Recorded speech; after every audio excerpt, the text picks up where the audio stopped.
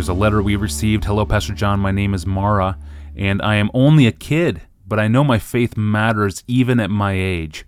I know that I have a relationship with God and that I can talk to Him or rely on Him, but sometimes it's hard to tell. What I'm really asking is there some way for me to know how good of a relationship I have with God? I haven't had any really hard times that make me question my faith.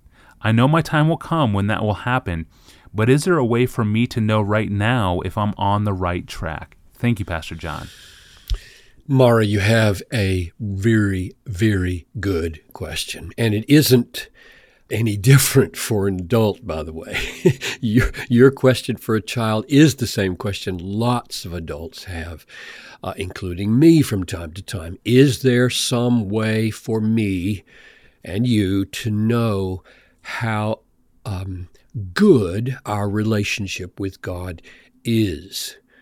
And the reason it's a good question is that the Bible itself asks the question. 2 Corinthians 13:5. Examine yourselves to see whether you are in the faith. Test yourselves.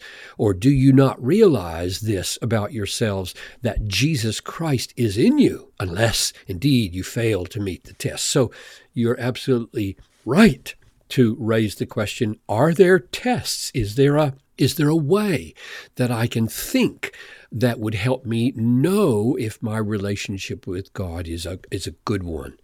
So here's the things that I want to point you to.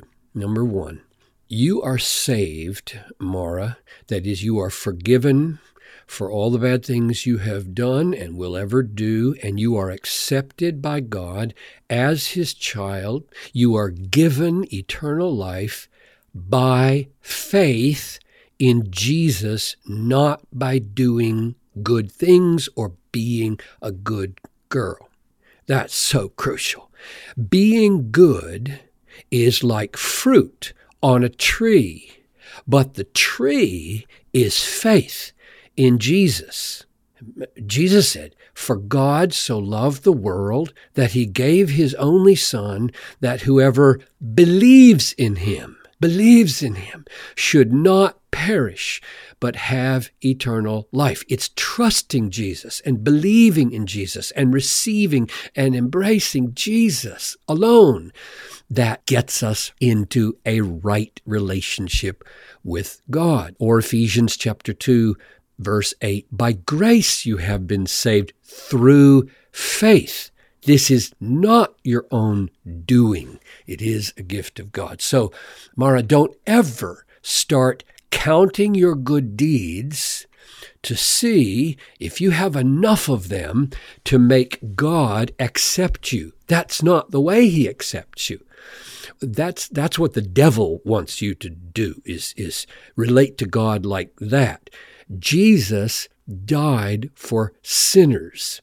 God declares the ungodly to be righteous. So don't think you can become good first. No, we are saved from sin through faith, not by being good.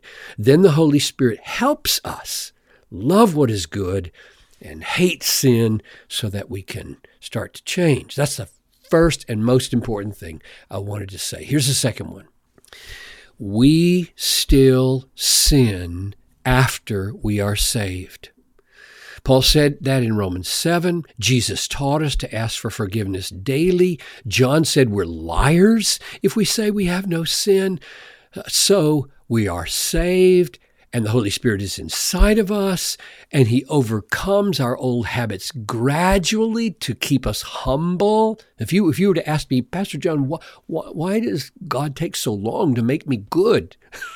And I'm 68 years old and I'm still asking that question. Why does He take so long to make me good? And my answer is, I think He keeps us humble and He keeps us broken and He keeps us desperate for Himself and desperate for grace so that we don't get our pride up. In fact, here's something amazing from 1 John 1:7. It says, if we say we have no sin, we're not walking in the light. But if we're walking in the light, we confess our sins. Now that's amazing because it says Therefore, walking in the light, that means having a good relationship with God, includes confessing sin, which can't mean that walking in the light means sinlessness. It doesn't. So, one way to know you are in a good relationship with God is not that you don't ever sin, but that you recognize your sin because light is shining in your heart, and you confess it, and you say you're sorry to God for it, and you ask Jesus to cover it with his blood. That's the second thing. We Christians must learn to deal with the fact that we continue to sin. Here's the third thing that I think is so important. God wants you to be confident that you belong to him. He doesn't want you, Mara, to worry about your relationship with him. 1 John 5:13 says, I write these things to you who believe in the name of the Son of God, that you may know you have eternal life. He wants us. He wants you to enjoy confidence, enjoy assurance. He wants you to be sure that you're okay with God. So when you go to bed at night, you don't have to be afraid of anything. You can have a real peaceful night's sleep. And even if you died in the middle of the night, you'd be okay. You'd be safe with Jesus. And here's the fourth thing. This is the big one that you ask about, I think. The Bible does help us test ourselves to see if our relationship is good. And here are just a couple of those tests. No one can say Jesus is Lord except by the Holy Spirit. So if your heart says, Jesus, you are my Lord, you're my master, you're my guide, I want to know your will, that's the work of the Holy Spirit in your life. Here's another one. You have received the spirit of adoption, it says in Romans 8:15, by whom you cry, Abba, Father. The Spirit himself witnesses with your spirit that you are a child of God, which means when your heart rises up from deep down and says, God, you're my Father. I am your child. I need a father. I'm a little child, utterly dependent on you. When your heart is talking like that, that's the witness of the Holy Spirit in you. Here's another one. It says in 1 John 3:14, we know that we have passed out of death into life because we love the brothers. One of the effects of being loved by Jesus when he died for us and gave himself for us is that we start loving people like that, especially other Christians. So if you find yourself loving other Christians, being glad that people are saved and wanting to know them and be around them, that's a sign that you have been made into the family of God as well. Here's another one.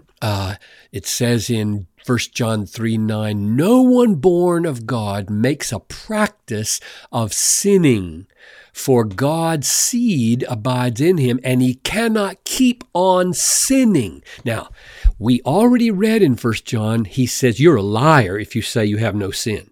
So that verse doesn't mean you never sin. What it means is there is not a pattern of behavior where you say, I love my sin. I'm going to keep my sin. I don't care what God says. I'm going to keep on doing this. It doesn't matter to me what effect it has. If you settle in with sin, if you make friends with sin, and if you keep on pursuing sin like that, you won't ever have a right relationship with God, and you might not ever be sure you're saved.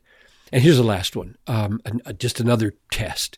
1 John 4:6, whoever knows God listens to us.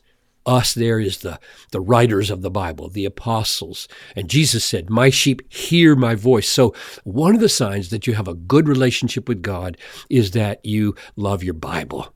You love to learn things about God. You love to know more about God. So those are 5 tests, Mara, that show how you can be more sure that you have a good relationship with God. But there's one strong piece of advice that I have. Don't spend most of your time testing yourself. Don't do that. That will turn out to be a problem because you know what will happen? you'll be thinking way too much about yourself. Instead, just use the tests every now and then, but spend most of your time thinking about Jesus and thinking about his word and all that he's done and all his promises. In other words, the best thing to do to have assurance and confidence that your relationship is good is to forget about yourself. It's just wonderful when you can know Jesus so well and spend so much time getting to know him and delight in the things that he shows you about himself from the Bible that you don't even think about yourself. And just a couple more thoughts.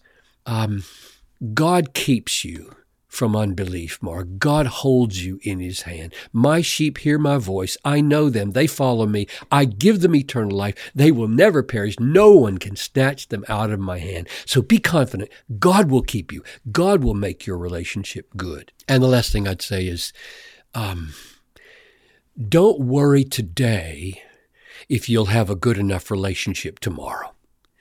Each day has its own tests, and each day has its own mercies for those tests. That's what Lamentations 3:22 says. His mercies are new every morning, and his faithfulness is very great.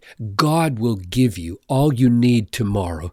So thank you, Mara, for this question. I pray God will make you a strong and fruitful young woman.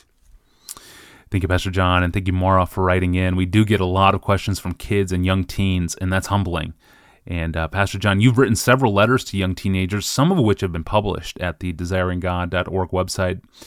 Probably the most popular one and the most valuable one, I think, we published back in 2011 by the title, Letter to an Incomplete, Insecure Teenager. I wish I could get this into the hands of every teen who feels incomplete and insecure. Perhaps that's you, or maybe you know such a teen. You'll find it under the title at desiringgod.org. Well, Christmas draws close, and it always raises the question about that star in the sky that led the wise men to Jesus. How in the world did that work? Tomorrow, Pastor John will explain the ramifications. I'm your host, Tony Reinke. Thanks for listening to the Ask Pastor John podcast.